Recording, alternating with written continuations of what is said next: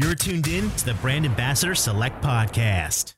Welcome back to the Brand Ambassador Select Podcast, where we are showcasing the coolest brands and gifts while featuring movers and makers. I'm your host, Lenore, and our media gal, Michelle, is joining us in this episode. Hello. Hello, Lenore. You excited to drink some good stuff today? Always, of course. Now, I personally love when family recipes, we have them, you know? They honestly, because it says a family recipe, I personally think that they just taste a little bit better. Just to know they came from grandma or grandma's grandma or down the line. Now, Sherpa has passed down their family chai recipes from generation to generation to generation. Now, Sherpa chai, harvested in the Himalayas and brewed in Boulder, Colorado, is the most authentic chai made from the highest quality of ingredients. Now, their founder, Pemba Sherpa, joins us to tell his story on how he turned his family recipe into a thriving business. Pemba, welcome to the Brand Ambassador Select Podcast. Thank you. Thank you for having me here. Now, we need to hear the story of the Sherpa tea. It has been passed down from, I think, what was it, your great-grandmother? That's generation after generation after generation. How did this tea come about? Well, the chai is the essential part of drink in that part of the world for literally thousands of years. I've been drinking this product since I was an infant. In fact, when I grew up in this little village in Nepal, I had to walk 3 hours to get to school. And my mom used to make me this product every morning before I walked to the school. Then when I came to the US, I opened a restaurant here, and that's where I start serving there gallons and gallons every day. And I was hearing from many customers saying that your chai product is really good, you should bottle it. And at the time, I didn't really care about it and didn't really thought about it. And I was keep hearing more and more this. And then I thought maybe there's a market for it and maybe there's a need for it. And I went out there and did a bunch of research. And surprisingly, I saw a handful of a chai product out there in the market.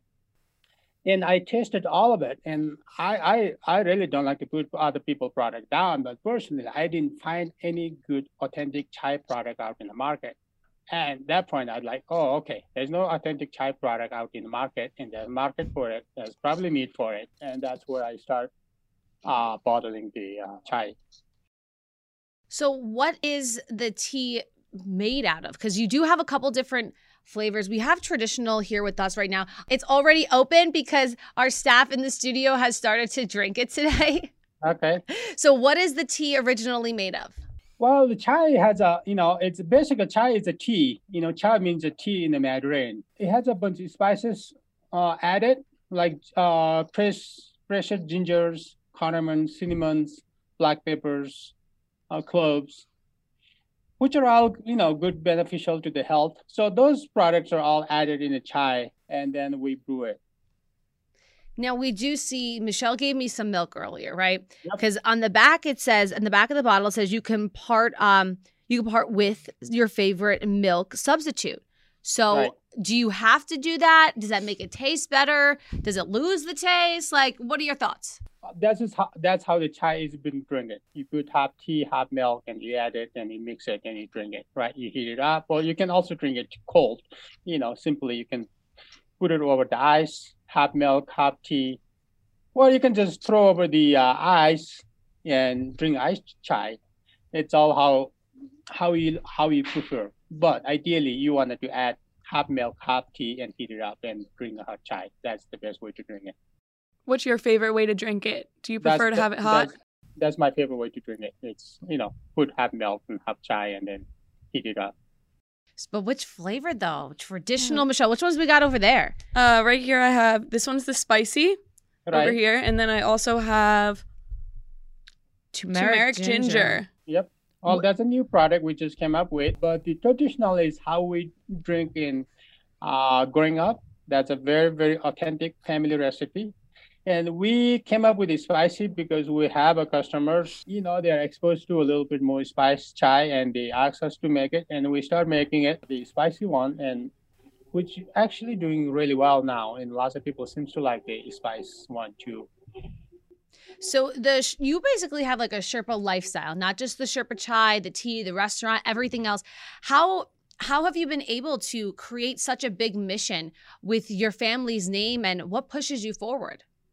Well, I believe that no matter where you go, no matter what you do, no matter who you are, I believe it's important to be connected with your family, your culture, and your root. You know.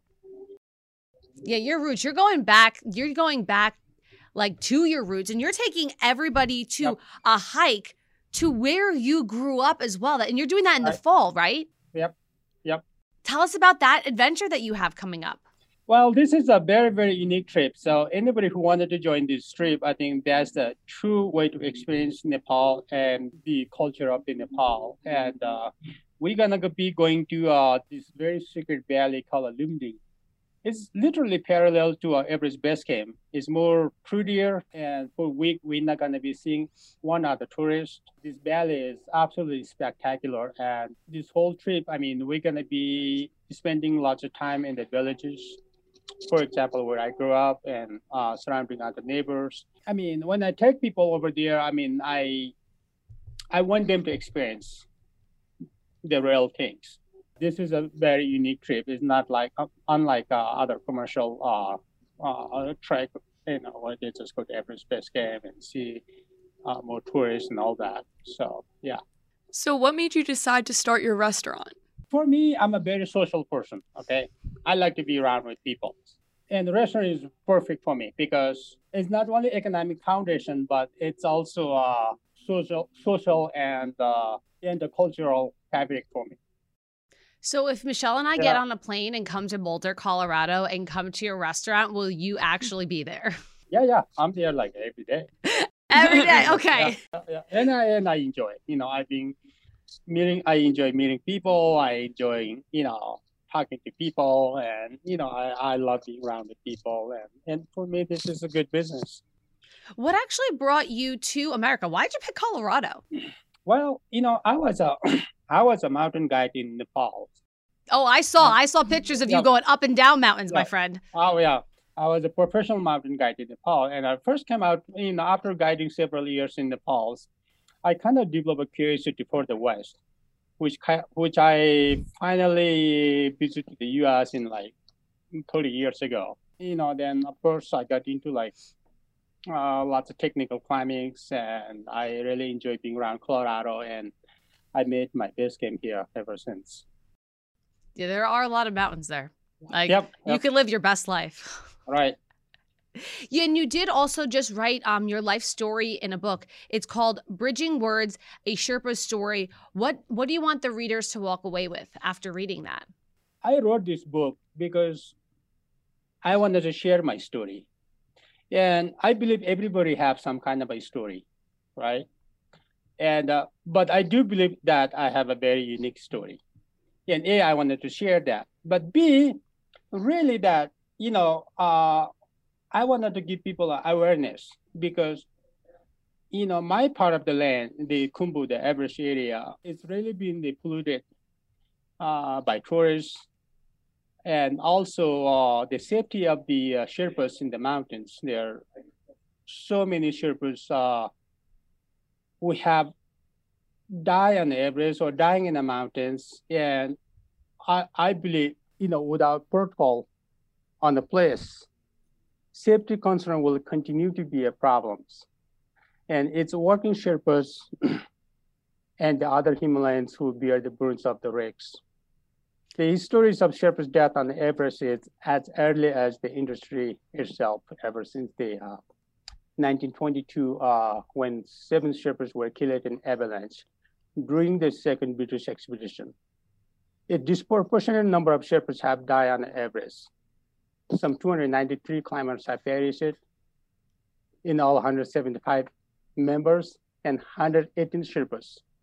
All right, this does not even include the 11 Sherpas who have died in 2019. And then and then there's another factor. There's another the environment.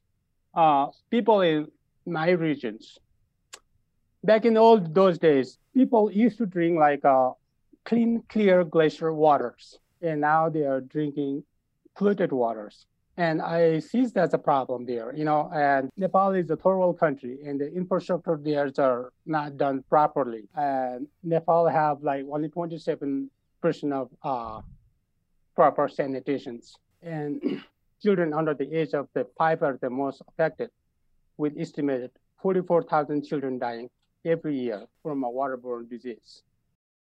And I do like that you are telling not just your story, not just your family's story, but like your town, your country's story, and just really trying to get that out there and even giving back with your Sherpa tea as well. Exactly. I mean, that's one of the purpose that I wrote this book is that I want to give the awareness to people, letting people know what's going on in that part of the world. And I'm not saying that people shouldn't go there because there's this environment problem and people dying in the mountain, because Nepal desperately need tourists. Okay, Nepal is tourism is like second largest source of foreign exchange in Nepal, earning about $360 million a year. Trekking and climbing is the big part of that income, and they need tourism badly. But what I'm saying is that, in the Khumbu region, the area where I come from, I mean, there's literally annually about 50,000 tourists entering there every year, right? And there's not such a thing as sewage system or toilet systems are properly set up here. Those minor things that we take advantage of, like here in the United States, not thinking about where our water comes from or where the bathroom is, and those little things, unfortunately, we do take for granted sometimes. Yep. Yeah, and I do hope, my hope is that by people reading my book, maybe somebody like Gate Foundation might step in and saying, hey, I believe what you're saying, and I wanted to help this area. And maybe Sherpa Chai will grow one day, and maybe I can help in that area. But I do believe that the area needs help desperately, and at least something need to be fixed there. It is a problem.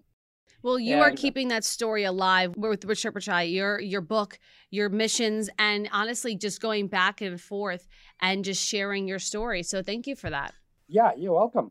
Yes. And I'm excited that we have all this tea that we could drink. Like I said, it's already like starting to go out because everybody here in the studio is like, taking sips and sips and sips. We've only opened up the traditional yet. Yep. Pemba. We'll get to the other ones. Don't you worry. We'll have like a chai party and a little like chai tea party.